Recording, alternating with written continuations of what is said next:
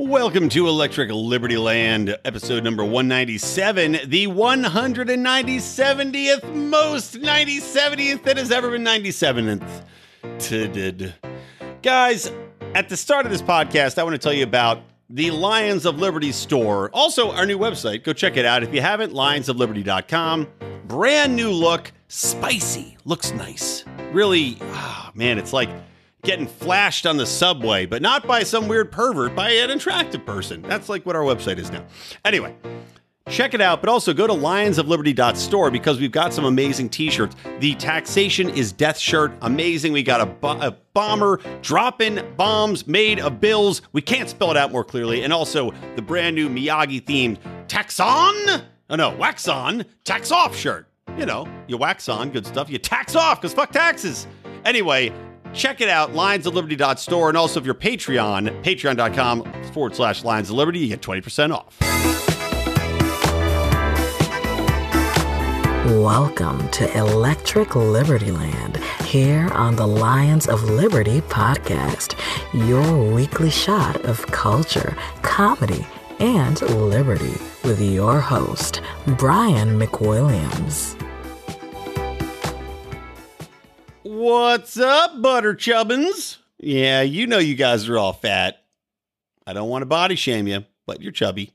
Welcome to Electric Libertyland 197, everybody. New format for show notes. I want to make you aware, because I don't think we can change it. Oh, good. My phone goes off. Thanks, wife. See, that's how you know your wife loves you and loves you, knows you're recording a podcast right now and loves you enough to interrupt it by texting you to tweet. Apparently, breaking news, some girl is heading over to grab a bag on our front porch. My wife's been giving away the baby stuff. As you guys know, I have an 8-month-old, beautiful baby girl. And we've been trying to give away, like these Facebook giveaway groups, trying to give away a lot of this crap that we have that we don't need anymore. It's just kind of clogging up the space. So apparently a girl is heading over to grab the bag on the porch. I'm sure you won't notice her coming and going. I'll notice her coming. And that's how I got divorced. Short story. Anyway, where was I? Show notes. So if you guys want show notes for today's episode, we're going to be jumping around quite a lot today. I was going to do an interview today that was going to publish next week. My microphone died, or I should say specifically my microphone cord died when I was going to interview Justin Tosi of the book Grandstanding, which seems like a really fun guy. I did about 15 minutes of interview with him before saying, you know what, man, this isn't working. My mic's dead. My gardener's outside. So it's like I was using computer audio and you could hear, leaf blowing and hedge trimming and I don't know, maybe they're having sex out there. I pay them extra to do it, but honestly, I've only seen them actually have sex outside the patio window once, which is very disappointing. But anyway, I had to cut it off with him, but he'll be back next week, and I highly recommend this interview. It's going to be fun. But getting back to my main point, the show notes for today's episode, lionsofliberty.com/episodes /ELL197. Our new website has a different, I don't know what you call it, link tree, webpage tree, whatever the fuck it is. But long story short, different format now. So lionsofliberty.com /episodes /ELL197. There you go. Welcome to the show. I want to tell you real quick about a buddy of ours. Actually, you might have heard a review of the film The Conspiracy, which was pretty funny on the Monday show a couple of weeks ago. That's from Bradley Tracy. And he is a supporter of ours, but also has his own very interesting blog on Medium all about libertarianism called The Liberty Theorist. So I really highly recommend you guys check it out. Medium is so weird. It's medium.com /The Liberty Theorist. It's a very bizarre way they do his shit. Probably easier to just Google medium liberty theorist, although that might bring up some person that's a medium-sized liberty theorist, which maybe Brad is. I don't know. I haven't met him in person yet. But check that out because it's got great content on it. I check it for updates every day. I'm not even lying about that. He's had some really interesting stories. And not only that, I'll give him an additional plug. He's got a very fun podcast as well called The Scarif Scuttlebutt, which is Star Wars centric. Now, I myself have given up on Star Wars, except for, I actually enjoyed Rogue One and Solo. They were the best two Star Wars movies made in the past 20 years. And if you disagree with that, you're probably some sort of idiot. However, that being said, if you are a big Star Wars fan, check out the Scarab Scuttlebutt as well. Okay, let's get into the show. So kicking it off, I couldn't help notice, I'm going through, obviously I'm on Twitter at Brian McWilliams, but I'm going through the old tweet storm, and I couldn't help but notice that on the heels of releasing Cuties, a movie which for some odd, bizarre reason, Netflix thought would be a groundbreaking, statement for feminism. If anything, you could argue was anti-Muslim, which, if we know anything about our friends on the left, they will go out of their way to defend everything Muslim. And again, not that I'm condemning people that are Muslim in any way, shape, or form, but it's just kind of an odd dichotomy. And actually, let me do a quick side tangent on Cuties. So, I reviewed Cuties. If you guys missed that, it was about, I think, 3 weeks ago. So, it's the one before our debate recap podcast. I reviewed Cuties so you don't have to. And my review was not kind, to say the least.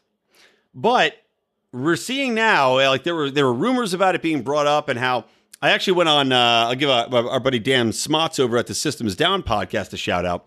He had me on after hearing my episode and basically said, Brian, come on my show, regurgitate what you said on your show, come into my vomitorium and regurgitate you Caligula, you, and tell my audience what you said on your podcast. So basically I did that, and grateful for the opportunity because I love talking with Dan. And actually, Dan and I do a bonus podcast for our Behind the Wall listeners. Again, patreon.com/Lions of Liberty, where we review South Park. And we have to review the pandemic episode, which I admittedly have not seen yet because I haven't had time to watch it. So we'll be getting that out soon for you that are in the Pride. But I go on his podcast and we're talking about how he asked me if I would, from a legal perspective, go after the producers of Cuties and if I thought that was warranted. My opinion was no. I said you can't do that because, again, if we're going to argue that all these other terrible things that government puts in place, all these regulations, all these barriers are a slippery slope, I cannot in good faith argue that we need to tell people that are making movies where these chicks are not nude. Granted, they are lewd with an L, but they are not nude with an N in the movie. And I feel like it's a little bit of a bridge too far and would really impact people's artistic freedom and also really hamper what people thought they could or could not do in the stories they could tell by saying, well, if you have girls doing something provocative or that could be interpreted as provocative and you give it legal weight from a government perspective, and now they can come after you for whatever, you will have a very big impact. And I'm sure some people want that. I'm sure people on the very conservative right want that in there. They do, and no sexualization of children. Look, guys, I'm all for that. Again, if you listen to my review, that cannot be more clear. But I am nothing if not very, very consistent in this point where I don't think that's something you get the government involved in. We've seen the public reaction. You see the IMDb replies and the ratings on this. It's got like 1.2% on IMDb ratings. People hate this movie. Rightly so. Netflix is being raked over the coals. Rightly so. We don't need to get the government involved in this. That's what we're always saying. We don't need to get the government involved. I don't want them involved now. That being said, it is kind of funny now that Texas has indicted Cuties and Netflix for, quote, promotion of lewd visual material depicting a child over Cuties. A grand jury in Tyler County, Texas. So it's a local jurisdiction. But when you look at some of the clips, it is honestly hard to argue that this is this actually is from Ted Cruz. Ted Cruz says, quote, the film routinely fetishizes and sexualizes pre-adolescent girls as they perform dances simulating sexual conduct in revealing clothing. including at least one scene with partial child nudity. Now, in this movie, one of the most disturbing scenes, and one which makes no sense, has no practical reason for being in the film whatsoever, is that the lead girl takes a selfie of her own vagina. Now, you don't see it. All the same, very strange, very unnecessary. So I'm not surprised to see this happen. At the same time, I'm not for it. Let this rest in the court of public opinion. Should the government get involved, it's bad for all of us. It's bad for art. It's bad for censorship. It's bad for First Amendment. I mean, for fuck's sake, this may be the hate speech of sexualization when we come to it, because once you establish that principle, you can wield it like a cudgel. And you will see if there is legal precedent set for this type of thing, it will be wielded like a cudgel. And it'll come after shit that you like, I guarantee it. I know a lot of you libertarians like fucking anime. I like anime, guys. I'm not coming after you. I'm not shaming you. I enjoy me as a good anime. I fucking love anime. But a lot of anime has what could arguably be considered young-looking girls sexualized. They might not be getting boned by tentacle monsters, but in a lot of these shows, they might be in tight/revealing clothing, even if they're animated. And once you have a legal precedent like this set, you can have these people come after your shit. And I guarantee you they will. So let's be careful how far we go with this. But getting back to my main point, I'm on Twitter and I follow Hollywood Reporter. I get the Hollywood Reporter. I've worked in the publicity sector of Los Angeles, representing films and directors and TV shows and everything for long enough that I have these connections. And so I read all these trades. And also, of course, I'm working to be a writer in Hollywood. So I read these trades for other purposes. Although typically I find that I just get mad about the trash that's being made and throw it in the garbage. And in that vein, the Hollywood Reporter's Twitter feed has a story on how Hulu has released the first full trailer for Justin Simien's Sundance horror called Bad Hair, which, get this, offers a look at racist beauty norms while playing against a chilling rendition to Belle Biv DeVoe's Poison. Oh, my God. Let me just say, Get Out, I think, still has like a 99% on Rotten Tomatoes, if not 100. Get Out, which I also reviewed with Dan Smots at The System Is Down, and I did a podcast about. Get Out's a fine movie. It is in no way a groundbreaking statement on racism in America. It may be attempting to be. It's not. In fact, it's actually a stolen idea from another movie. The exact same concept from 40 years earlier. And I know South Park made the point. Simpsons did it. Simpsons did it. I agree. Everything's been done before, guys. It's all been done before. Even I have a concept right now I'm working on with, swords and sorcery, right? And I'm thinking in the back of my mind, I'm like, God damn fucking that bitch. That bitch J.K. Rowling. She did all this crap with Harry Potter. Anything I write's going to be derivative of that. Meanwhile, I just had Mark over, which is why I'm a little drunk right now, by the way, and planning on getting drunker. Mark came over because my mic died, and he was like, I'll drive down. He's about 15 minutes away. He's like, I'll drive down with my mic if you need it. Then I figured out the cord was the problem. I had a bad cord. But he was still here. I'm like, well, while you're here, let's have some drinks. And he's going to be coming over with his new lovely wife. Yes, that news was not fake news from the debate podcast on Thursday. So I was like, well, while you're here, you might have a drink. Let's talk about watching a movie outside with the projector in this beautiful LA weather. And I brought up the movie The Worst Witch. Now, The Worst Witch, if you haven't seen it, is a classic. It's one of my favorite films of all time. It's got Tim Curry in it as the lead warlock who all the little girls are cutieing their panties over. It's amazing. It's equal parts cheesy, hilarious, clever in places, the worst special effects ever, overacting, and Tim fucking Curry. Oh, God, it's great. I own it on DVD. That's the only way you can see it now. So I'm talking about The Worst Witch, but J.K. Rowling ripped the fuck out of The Worst Witch. Ripped it off blatantly. It's crazy how bad it is. They should have sued her tits off. But, writing anything that's difficult, you're always derivative. This movie, this bad hair, of course, people look at the success of Get Out, painting a horror movie in the racial colors, which everything is now viewed. And they go, oh, well, I should do something like that because clearly someone's going to fucking snap it up. And somebody did. Hulu. Let me say again the description of this movie. Bad Hair, a horror movie which offers a look at racist beauty norms. Do we really need a movie that focuses on racist beauty norms? Number one, I don't think racist beauty norms really exist. That's just me.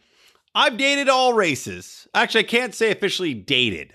I have fooled around. I have fooled around with all races. I have dated most of the predominant races. The blacks, the Asians, the whiteys. Native American. I could check that off. I cannot say I formally dated anyone from the Indian population, but that's where the fooling around covers your bases. I don't think in 2020 America, for anybody under the age of 60, a racist beauty norm exists other than what the left pretends it to be, which is somehow, and again, what I can't help thinking about this shit, just like what I was talking about with the Cuties review, right? Where they're criticizing Muslim culture and how women are subservient to men, but you have the women of that culture fully endorsing it and forcing it on the next generation. It seems the same with beauty norms. I'm not out there as a man telling women what the fuck to do with their hair or their clothes or their bodies or their jewelry. I just respond to what looks good. And I'm sure my interpretation is also impacted by what I consume in pop culture. Pop culture and fashion are not dictated, for the most part, that I know of, by a bunch of straight men. If anything, I would say it's probably gay men and women, at least in 2020. So how the fuck are there racist beauty norms that we're supposed to somehow believe exist and need to be fought against in a horror film set to Belle Biv DeVoe's Poison? When I see a hot chick on the street, I don't care what color she is. She's just a hot chick. That probably goes the same way for a lot of girls. They see a hot dude on the street. That's a hot dude. Beauty is in the eye of the beholder. That phrase exists for a specific fucking reason, and it does not have anything to do with stereotypical whiteness. This movie does not need to exist. If anything, I would argue that people that have exceptional, erratic, eccentric, I'm blanking on the word. Eccentric hairstyles draw more attention, probably get far more kudos, probably get far more huzzas, likes on social media, retweets, whatever else you want to call it, than your average basic bitch white chick that goes out sporting the Rachel from Friends haircut that went out of style 20 years ago. Give me a break with this shit. And if this is somehow a movie made by black chicks chastising other black chicks, which I bet it is, by the way, I bet that is what this is a masturbatory feminist black chick piece wherein they say we should be proud of our, whatever you want to call it, frizzy, close cropped hair, nappy hair, to use the vernacular of, God, who was that guy that got fucking fired? Can't remember, some white radio host. I'm sure it's something saying we don't need to emulate the white woman's hairstyle by making our hair straight and having extensions and all this shit. Okay, fine. I'm not a chick. I also don't have hair. I happen to be bald, sadly. Even though my wife pretends that I am better looking bald, I know and she knows I'd be much better looking with hair. But it's kind of like if you're a black chick, right? And this is just me coming at it from a basic logic perspective. You can choose to do only so many things with your hair as it exists in most circumstances. If you have hair that is tightly crimped, it's like, it's overlapping, it's tough, it tends to be very tight knit hair and black, there's only so much you can do with that if you do not want to partake in straightening it or braiding it or curling it or getting extensions or wearing wigs or whatever the fuck else it might be. Just like I, as a bald man, have very limited options. My options tend to be grow out the old musician, hippie, mullet, ponytail, right? That's option 1. Option 2, go Jeremy Piven hair plugs, which I'm not going to do. Option 3, grow out the monk mullet, that shorter monk ring like Friar Tuck. Or 4, just focus on beard hair and shave this shit down. So I maintain my look of an attractive man, and then I play with the beard hair. And as David Tell once joked about, basically just look like a terrorist all the time. Those are my options. Other than that, I could choose to wear a wig, or as I said, get hair plugs or do some other thing to change my appearance. It's just like the Asian population. There's a reason that Asian people dye their hair so many fucking crazy colors. It's because they all have the same black hair. That's what you do. It's not a racist stereotype. It's trying to do something different, for fuck's sake.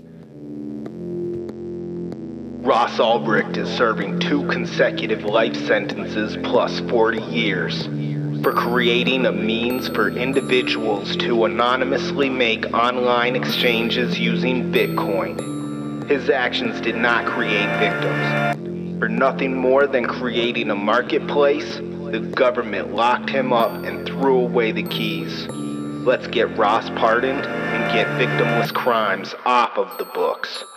Hashtag free Ross. Free Ross. So an interesting time. If you guys are new and you haven't heard this little mid-roll ad for our buddy Tyler Colford, a.k.a. Crypto Man, it comes at a perfect time, mainly because we just had a big debate. We're talking about on the show. The drug war was mentioned 0 times.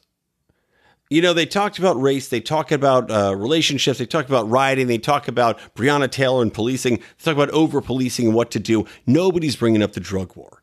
And, of course, Ross Ulbricht is in jail for life. 3 life sentences for allowing people to interact voluntarily on a website to basically buy and sell drugs voluntarily, non-violently, and they put this man away in jail. Meanwhile, the drug war has not only affected him disproportionately, and all the proceeds of this track, by the way, are going towards freeing Ross Ulbricht, which is why hashtag free Ross is what you need to remember and listen to.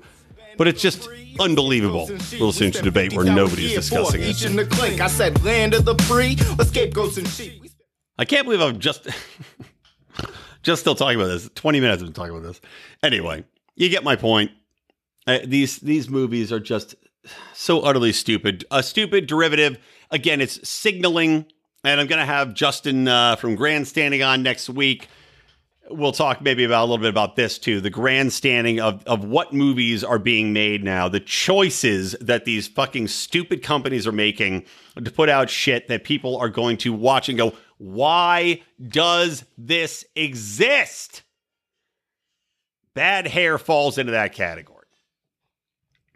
Okay, moving on. I want to talk a little bit about Gavin Newsom, who I just found out, and I have not sourced this, but I believe it's true in all likelihood, but the American Conservative, I think that was, or the American Thinker, they had a story that referenced how Gavin Newsom, California's piece of shit, uber liberal dipshit governor, is Nancy Pelosi's nephew. I did not know that, but it makes absolute perfect sense. Of course, this utter goober with his policy platforms that appeal only to the most absolute progressive, brainwashed, wokest imbeciles that walk among us like the zombies they are, the fucking pod people that shriek should you dare to question the amount of money and time spent on homeless or immigration or climate platforms, any of this other shit that they throw billions upon billions of dollars in taxes at and have no measurable impact. Of course, he's her nephew. And of course, he has brand new legislation. Number one, he's introduced this concept, his commitment that California will have a ban on all gas-powered cars by 2035. Now, I've referenced this before. A buddy of mine that's a comedian, he's been on the show, Toby Masoriano. He is, I respect his intellect. He is very much more left than I am. But he's a man who has a good intellect, and he's not one of those people that won't listen to an argument. So I had him on, and we talked about this, that, and the other. But I was on his show back when you could go to things in person in Los Angeles, called the Up Close and Political Show. And basically, he brings together people that are academics, people that are experts in a field with comedians. So I was brought in as a libertarian, an expert in all fields, obviously. But as, again, a comedian, probably a lot of you that are recently joined, we picked up a couple thousand listeners, maybe not that many, maybe 1,000 listeners. But if you don't know, I've done stand-up comedy for many, many years and hundreds of shows. So I am viewed, at least to some extent, as a stand-up comedian. So he had me on, and the climate change was the basic topic. So I went up and I did some climate jokes, which were pretty funny. And then we did a sit-down discussion. It was me. It was a guy that was, I think, an economist, and then some guy that I lost all respect for during the course of the conversation that was like, I don't know, a researcher in ocean biology or something like that. It was just a real hack. And another comedian on the stage, and had an overall pretty good discussion. But I made the point that when you have all these measures for climate change, overarchingly, even though they talk about, all these fucking liberal talking points, it's all about helping the poor and the most vulnerable of us. Oh, these people are going to be displaced by climate change. Bullshit on all of that. They talk about the platforms for climate change and what we have to do, and we have to rein in all of these fossil fuels, and we have to ban usage and charge people out the ass to do them. Just like with anything, they're coming from an absolute position of privilege. They want to talk about privilege as the worst sin a person can have. White privilege, rich privilege, whatever it might be. Just like they want to take away guns from people, all these celebrities, all these rich people, all these uber rich progressives in these fucking cities that live in gated communities. Of course, they want to take away your guns. And they want to take away your freedoms. And they want to tell you how to live because they don't have to deal with the realities on an everyday basis. Of course, they want higher taxes. Of course, they want all these things because they're already rich. They can afford to pay them. It doesn't impact their lives. It's not, $1,000 a month isn't a life-changing proposition to them, whereas for most people it is. And that's the thing with climate change as well. And Gavin Newsom's fucking idiotic idea to ban all gas-powered cars by 2035. On this panel, we're talking about the impact of these climate platforms. And I told him, I said, you privileged assholes. You want to tell all of these developing nations, right? You talk about the plight of Black America and Black people in general. You talk about the plight of these countries, all these Asian nations and these poor people in these Asian nations and how they're going to, water levels are going to rise 6 inches and destroy them. How about denying them access to fossil fuels, which we as Americans have built our nation on, having been advanced enough to take advantage of them, built an entire empire on, gotten ahead, and now we're the most dominant force in the world on. And China, of course, is quickly adapting and quickly using that exact same platform, fossil fuels, to build up their dominance. And now we are in our ultimate egoism going to tell these other poor countries full of vulnerable, poor people dying of fucking dysentery that still have children that have to work 8 hours a day to make a meager pittance. We're going to tell them they need to knock it off because of fucking climate change. How about you go eat a dick? The most hypocritical, stupid shit I've ever heard. And this is the same with Gavin Newsom.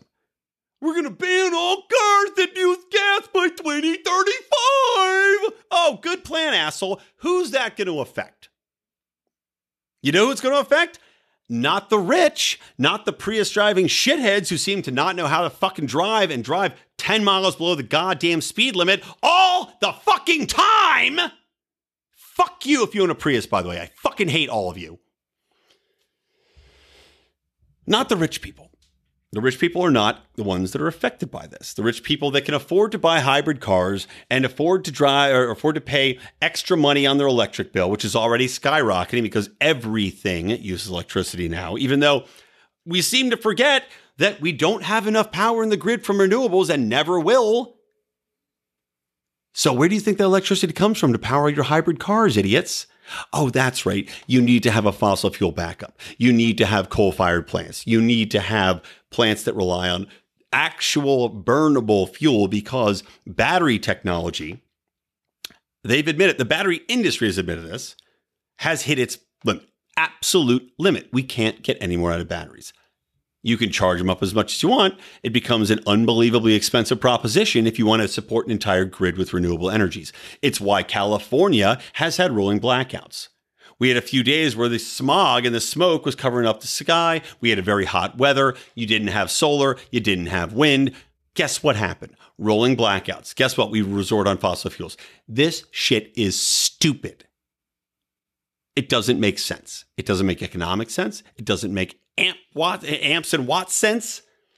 But you have idiots like Gavin Newsom grandstanding on it. We're talking about getting rid of the most basic, affordable way of transportation that exists. That fucks poor people. That fucks immigrants. That fucks your minority communities, which might be on the poorer side of the spectrum. In LA, for sure, that tends to be minorities. So Gavin Newsom pretends that this is for the greater good. Oh, we have to do all this for the world. All you're doing is putting poor people in a position where they become much poorer or they can't get to work.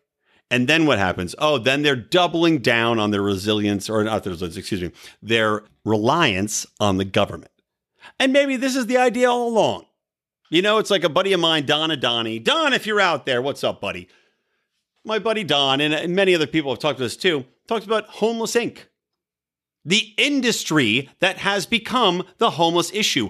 And his theory, and I agree with it wholeheartedly because I'm a cynical libertarian, is that they don't want to solve the homeless problem. The homeless problem is an issue that exists so that government can continue to grow. It's not in their best interest to solve it because then they'd have to slash all of the hundreds of millions of dollars. This city, San Francisco, Seattle, hundreds of millions of dollars every year pumped into this fucking issue. It does nothing. We've had the homeless problem accelerate and grow larger every year. We keep having fucking idiotic ballot measures on the thing to push more money into it. It does nothing because they don't enforce any laws. Homeless Inc. They don't want to solve it. They want to make it worse so they get more government power, more control, more taxes, more everything. It is insidious. We're seeing that with this problem too.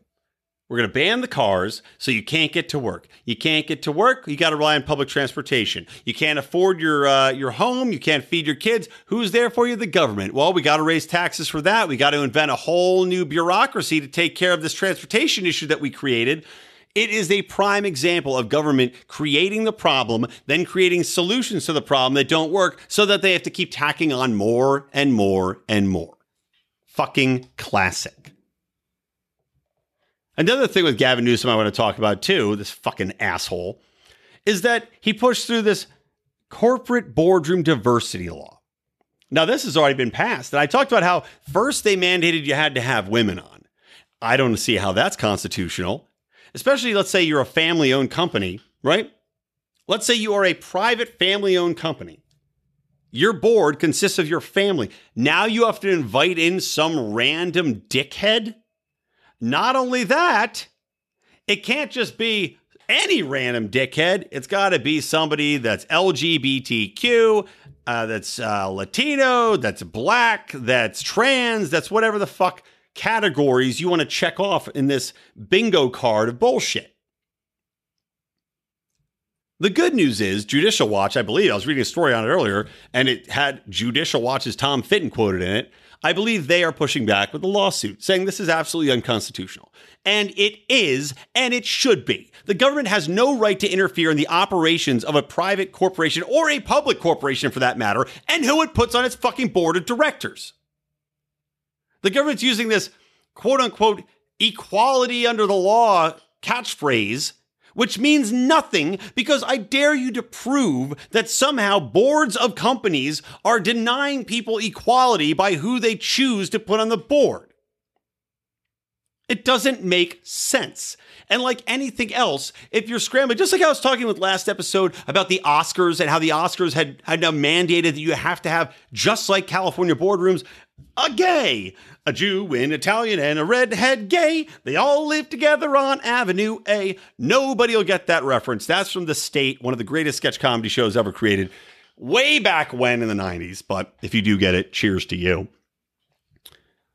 But just like with the fucking Oscar diversity mandate bullshit, all you're doing is fucking over these companies that are smaller. The big companies can afford to find a really good candidate that happens to be gay or black or whatever and bring them in and pay them enough money where they can find somebody really good. If you're a smaller company and your board of directors, you can't afford to do that. So basically, you're going to go out and find some piece of shit to fill that fucking bill that you don't need there. That's an extra $25,000 on your company corporate bill every month. Because that's what these people get paid, by the way, or maybe not, maybe every year. But if you're on the board, you get paid. So basically, California is mandating that these people either fire somebody that they have already that is very competent, or they hire somebody additional, bringing more money on top of their own natural expenditures. And if they don't, they fine them $100,000. You can see where this is a problem. California leading the way in driving people the fuck out of here with stupid proposals like this, with business killing, woke leftist goddamn nonsense like this. And these fucking idiots keep voting for it. They keep voting morons like Gavin Newsom in. They keep blinding their eyes to what's going on. They keep I get every time there's a tax increase, these people vote for it, even though it does nothing. Every time there's a money towards education, even though we have some of the highest paid teachers, some of the most money going into any school district, and we have the worst. It's terrible. They vote for it every time. They don't fucking learn. I've gotten through 3 news items on my email to myself, and I'm 37 minutes in. Well, you know what, guys? Buckle up. This is what happens when you start drinking early. When Mark comes over and I start getting a little, How about this one? Some good news on the foreign affairs front. I saw that they're already bringing troops home. Something like 1,500, 2,000 troops have already moved out of Iraq. This is confirmed by the Iraqi parliament. That is happening. That is awesome. And, it's not something anybody's going to talk about. I hope Trump talks about it a little bit in the debate, but trying to make good on those promises to end these endless wars, I think would be a big win for him. In addition to that, Pentagon has informed Congress it's preparing to have zero, quote unquote, zero U.S. troops in Afghanistan by the spring. That would also be incredible. We have been in Afghanistan for 20 years. It's insane. Well, maybe not 20, 19 years. Soon to be 20. We're throwing money down the tubes.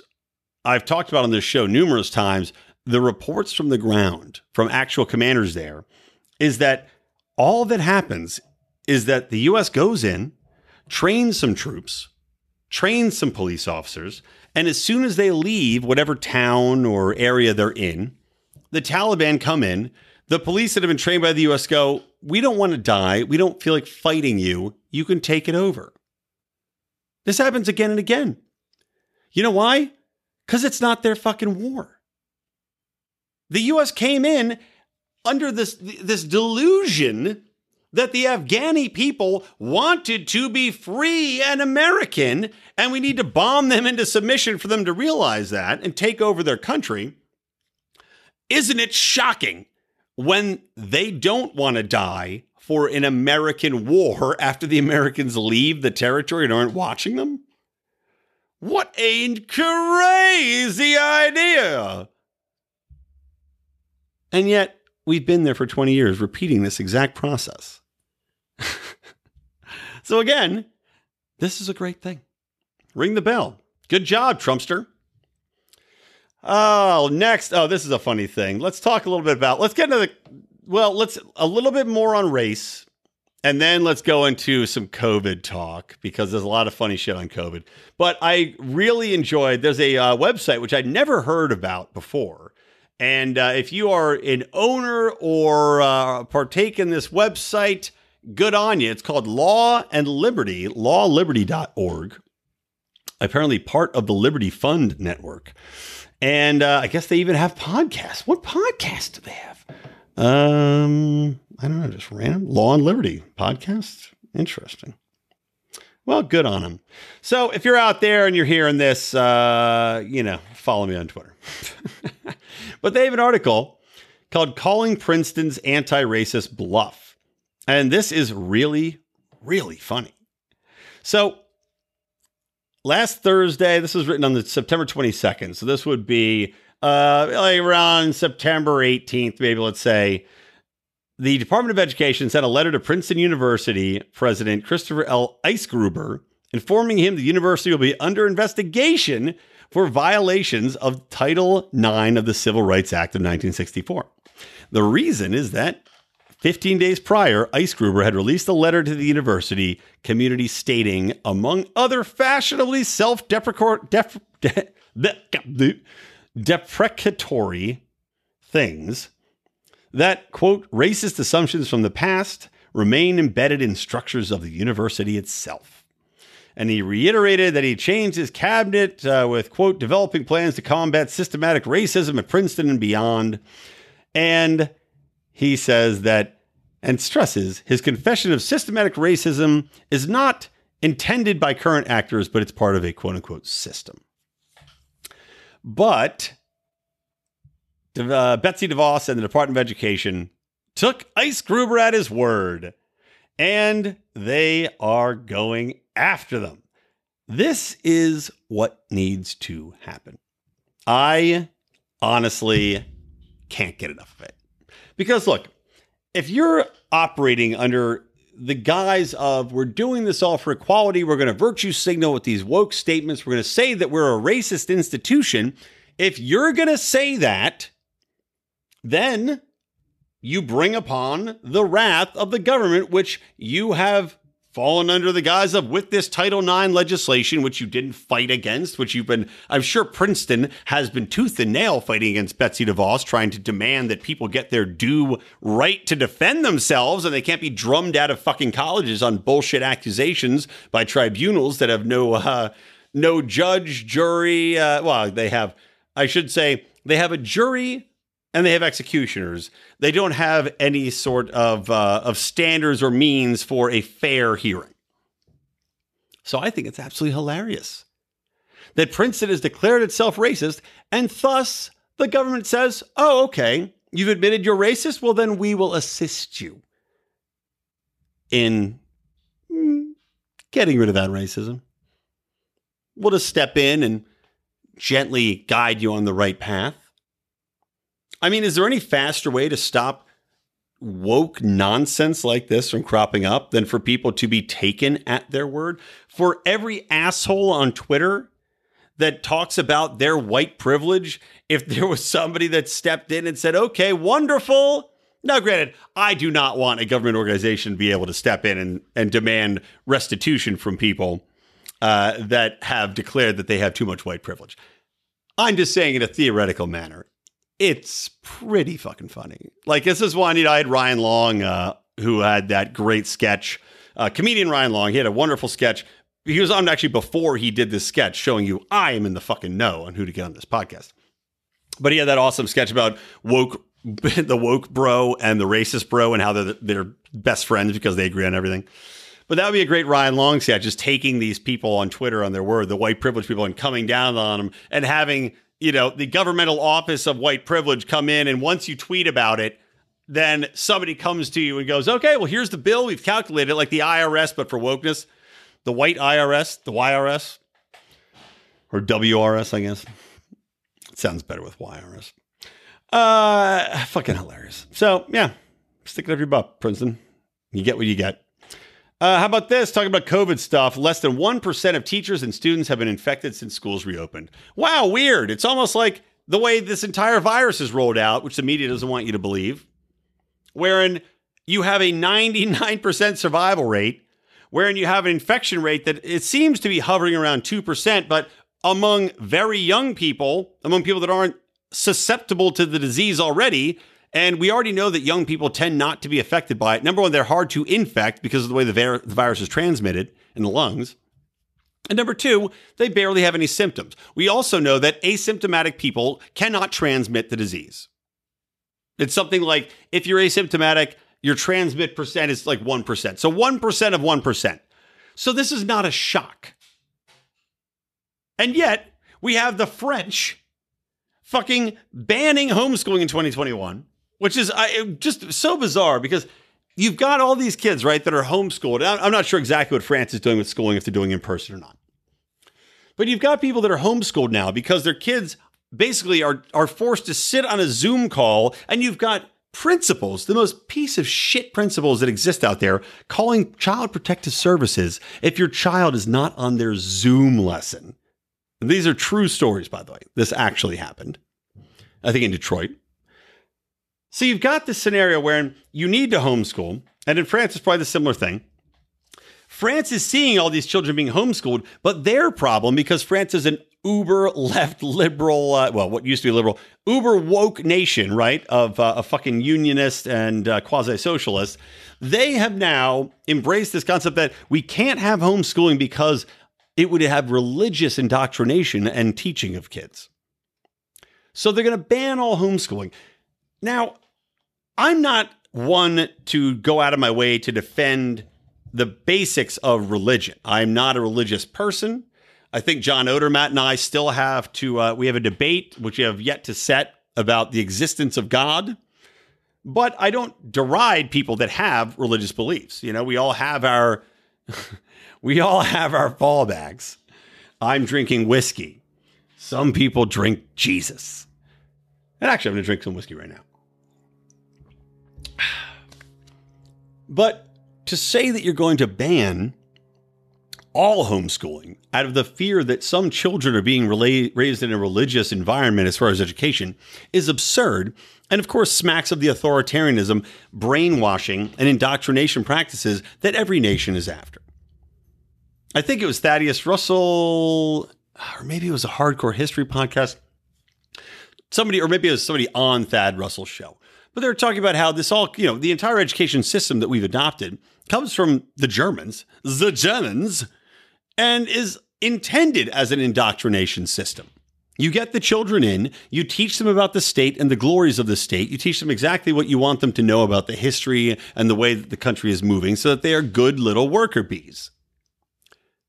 But at least in this country, you have the ability to homeschool or choose. Well, we should have much more school choice, shouldn't we? But at least you have the ability to homeschool. France has taken that out of the lexicon. And the United States, in certain places, is trying to do the same.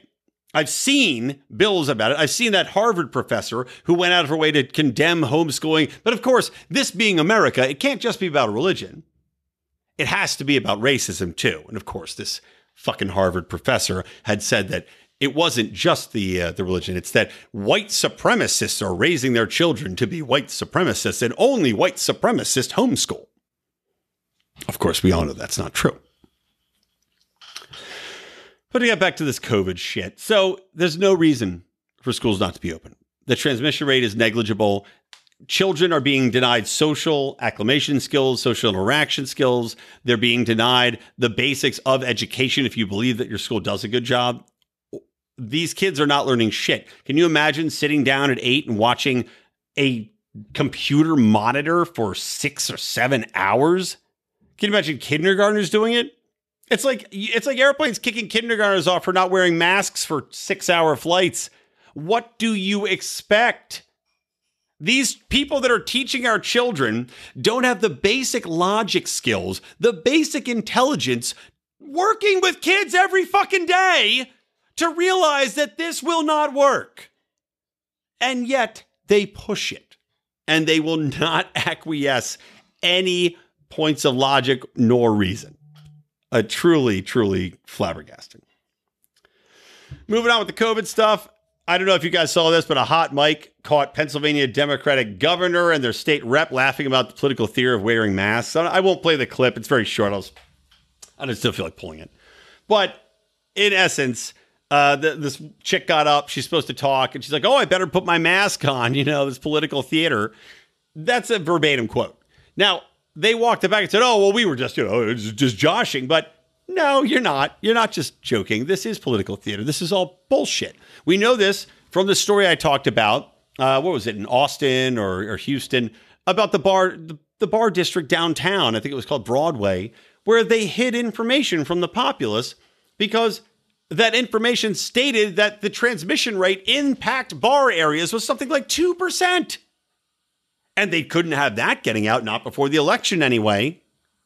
As California's health director had said, not before the election. Of course not. Because that would expose the Democratic viewpoint that we're all going to die, that COVID has to be justified in locking down the economy, that all these Democratic governors that have destroyed state economies, that have destroyed 60% of small businesses, that have decimated bars and restaurants, that they're somehow justified in doing it.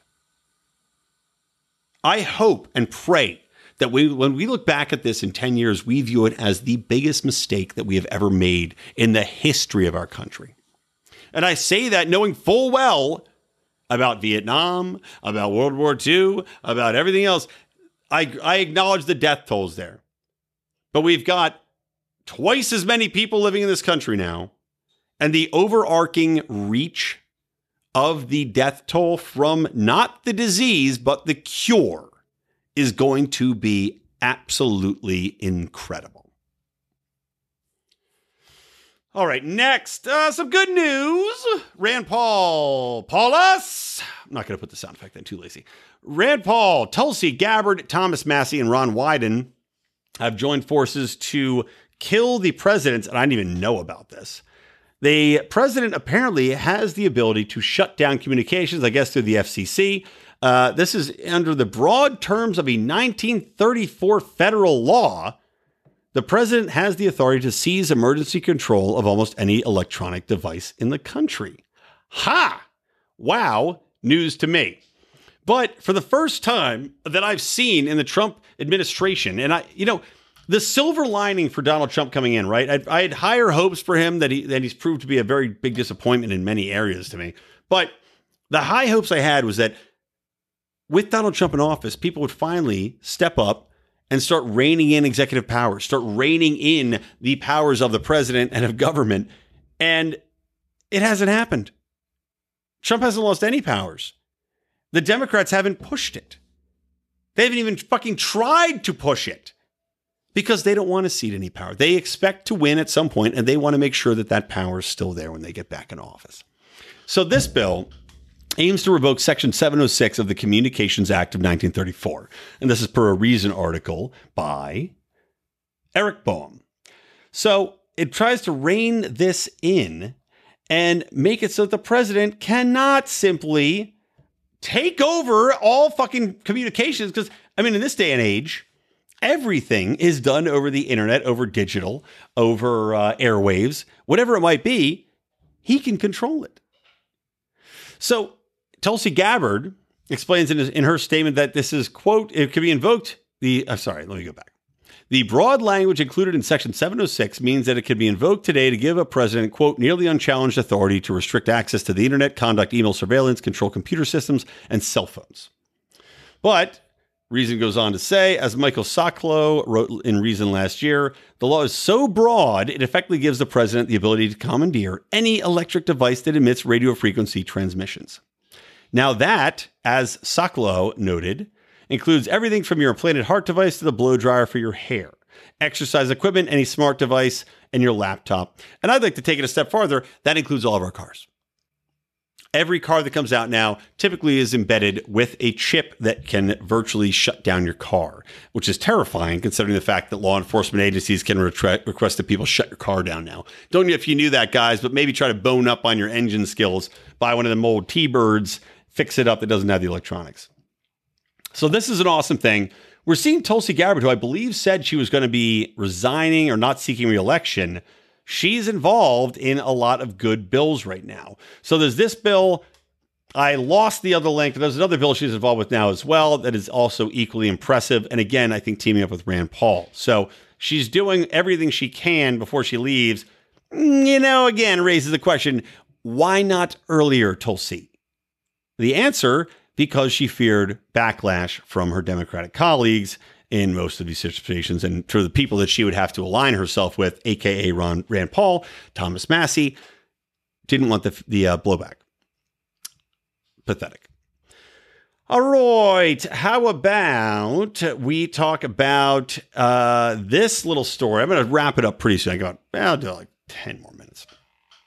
So this little story, Americans increasingly believe violence is justified if the other side wins. Our buddy Pablo Sergio had said bad information on a Facebook post I did about this because I have long said that this is what is happening, and I believe it is absolutely accurate. This study has said that increasingly, yes, both sides believe violence is justified if the other side wins, and violence is justified in more circumstances than previously.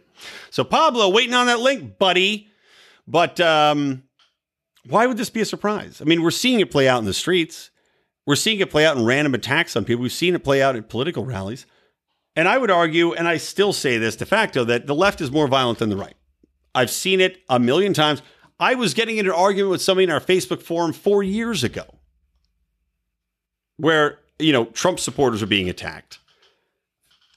What about all the riots? What about the random people getting beaten up? What about store owners being beaten with 2x4s in front of their own stores? What about people being randomly punched like Rick Moranis in the face? Now, granted, that may not be justified violence. The Rick Moranis thing may have just been a random attack. But we're talking about burning, looting, 100 days plus of violence in Portland. And what about this makes me think that people aren't increasingly believing violence is justified if the other side wins? Remember Punch a Nazi? That's okay. Remember Nick Sandman and how people said he had the most, a prominent journalist said he had the most punchable face he'd ever seen? This is how it goes. We'll get into this a little bit more again next week when I have Justin Tosi on with the book Grandstanding. But he has a phrase which is, ramping up, and it's ramping up to prove how good you are, to prove your moral virtue. It can't just be a statement. It now has to be, I went out and I punched a guy. I went out and I set a Starbucks on fire because I'm so fucking woke, those corporate bastards and all the money that they give to charities and all the people of diverse minority backgrounds that they employ. Give a start. Put it in the management program. So there's that. Moving on, another quickie. Amazon was found that they cannot be held responsible for a teen's powdered caffeine death, a court ruled. That is a undervalued ruling. Because if they found Amazon responsible, that's pretty terrifying. That means that any number of companies will stop selling any products that they could be held liable for. You're going to see, again, it's a slippery slope effect. You're going to see a crackdown, just like we saw with free speech laws, everything like that. The crackdown on back pages type of thing, and the CISPA and what's the fucking other one? FOSPA. That, under the guise of combating sex trafficking, basically drove anybody trying to sell sex services off the internet, and of course made life infinitely more dangerous for those people while accomplishing basically fucking nothing. This is a version of that, wherein if you had said Amazon, by allowing this kid to buy a bunch of powdered caffeine, which presumably when you buy it, you're going to mix it into something else, water, soda, whatever, I don't know, your fucking morning porridge, whatever it might be.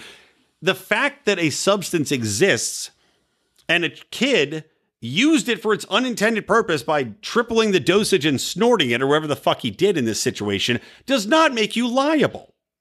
I'm sure on the package it says, this is the recommended dosage. Do not exceed X. Do not, I mean, it's like anything. Do we need to have every product have the commercial for the drug industry? Where at the end of it, there's 30 seconds of side effects to snorting caffeine may include extended heart rate, diarrhea that blasts you into space, brain bleeding. Sometimes you might be really interesting. Sometimes you might be less interesting. Like, do we need 30 seconds diatribes about all the things that could possibly happen in some fucking universe for products to exist? Thank God this court ruled this way. Otherwise, you'd see lawsuits upon lawsuits. You'd see products disappearing off shelves. Everything would be harder to find. Thank you for this ruling. And then, one thing that I'll talk about Trump to wrap the episode up, leaving the White House or leaving the hospital. Millennials say now they're even less likely to have kids thanks to COVID-19. Wow, that's great news. I mean, wow, that's great news, guys. As libertarians, can I just say this? If millennials are looking not to have kids, every libertarian within the sound of my voice, guys, we got to get to fucking. We got to get to fucking now. We got to breed these liberal wokesters out. Pop out these kids. 4 babies, 6 babies. Get yourself a TLC show. That many babies. Get yourself some fertility drugs. Pop them out. If they're gonna go on the back burner, not have kids, good. Fuck these people. I hate them. Hate them all. Libertarian generation next up. Let's get it going. Anybody that needs it, I'll send you some crazy goat weed. I'll send you some condoms with holes in them. You can fool your loved ones. Okay, let's get to Trump real quick to wrap this episode up. I don't even know what the fuck I'm going to call this episode. A lot of bullshit about bad hair. Trump got COVID. I know you'd think I'd lead the episode with this, but I don't know. What's there to be said? I was talking to our Lions of Liberty email chain. Of course, we email back and forth every day. And Howie, the godfather of liberty, Howie Snowden, he sends out our news links every day, hundreds of news links. Probably, I would say conservatively, he sends us 200 news links, which is why all of us Lions of Liberty are very well informed. We get 200 news links every day. And you can actually get these too. If you sign up for $15 on Patreon, you also get the news links. So you will be in the know. They're from both sides of the spectrum. They cover an unbelievable amount of intellectual territory. Everything from Lou Rockwell and Reason through to the Huffington Post. So I'm, reading all this fucking coverage, and we're talking about the take on Trump. And Rico really nailed it. He goes, here's what's going to happen with this shit. He goes, Trump's going to get COVID. He's going to be fine. And because, again, even though he's 76 or 77, even among 77-year-olds, your survival rate is something like 96%. So he goes, all right, Trump's going to get it. He's going to be fine. And you're going to see all these liberals whine that he only got better because he had access to health care. And sure as shit, Rico, ring the fucking bell, my friend. That is what we're seeing happen. A virus with a 99% survival rate, and these fucking assholes are trying to make it out as though we need universal health care because somehow Trump has the richest. He's the richest. He has gold injected in his veins. They're putting platinum up his ass, and that's why he survived. No, you fucking idiots. It's because it's not that big a deal. But of course, you can never have anything that's not spun. And again, I'll get into this next week when I talk about grandstanding. But it is amazing to see all these people that pretend to care and be so full of love for everybody in the world, wish Trump dead.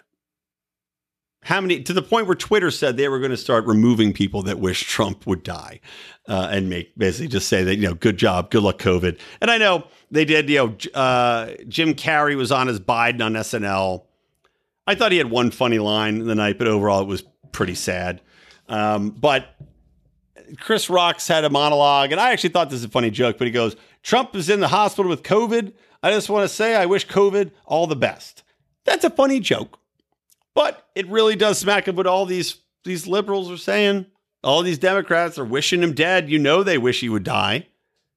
And I'm predicting right now, the amount of bad karma that the left has been invoking with everything that's happened in 2020, from defending rioting, from defending looting, from wishing Trump dead, from all the vitriol, from trying to demonize a goddamn child that did nothing in Nick Sandman, to just everything.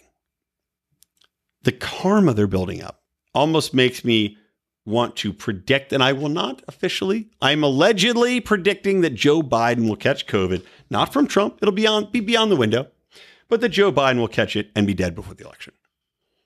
Because just karma is a fucking bitch, and these people have been building up a lot of karma because they are some of the goddamn meanest, evilest people I have ever seen. I mean, Twitter is a cesspool. And to see the shit that these people say regularly is just shocking. But I wish Trump all the best, not because I view him as a good candidate, not because I view him as a bastion of liberty, but because I view him as a giant middle finger to the cult of COVID, to all the people that pretend that this disease is something that we need to repeatedly. They're talking about shutting down entire cities again.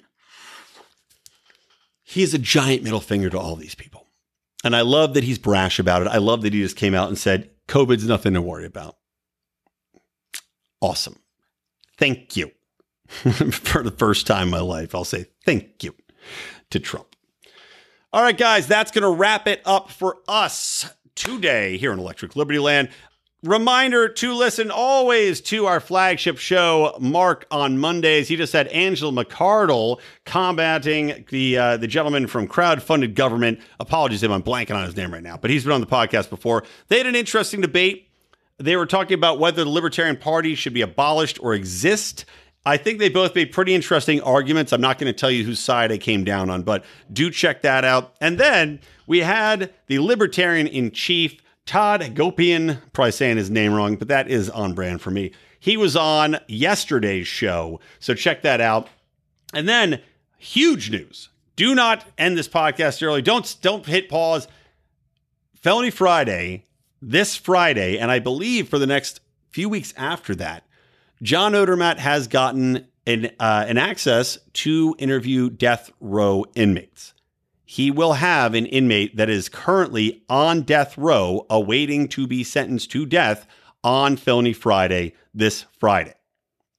If you've never listened before, shame on you, number one, because it's probably the most important podcast we have. But if you're going to listen, this Friday is the one to listen to. This is, I don't know, I can't even tell you how rare it is. So check it out. That's going to do it, guys. So for me, Brian McWilliams from the Lions of Liberty and from Electric Libertyland, always stay plugged in to Liberty.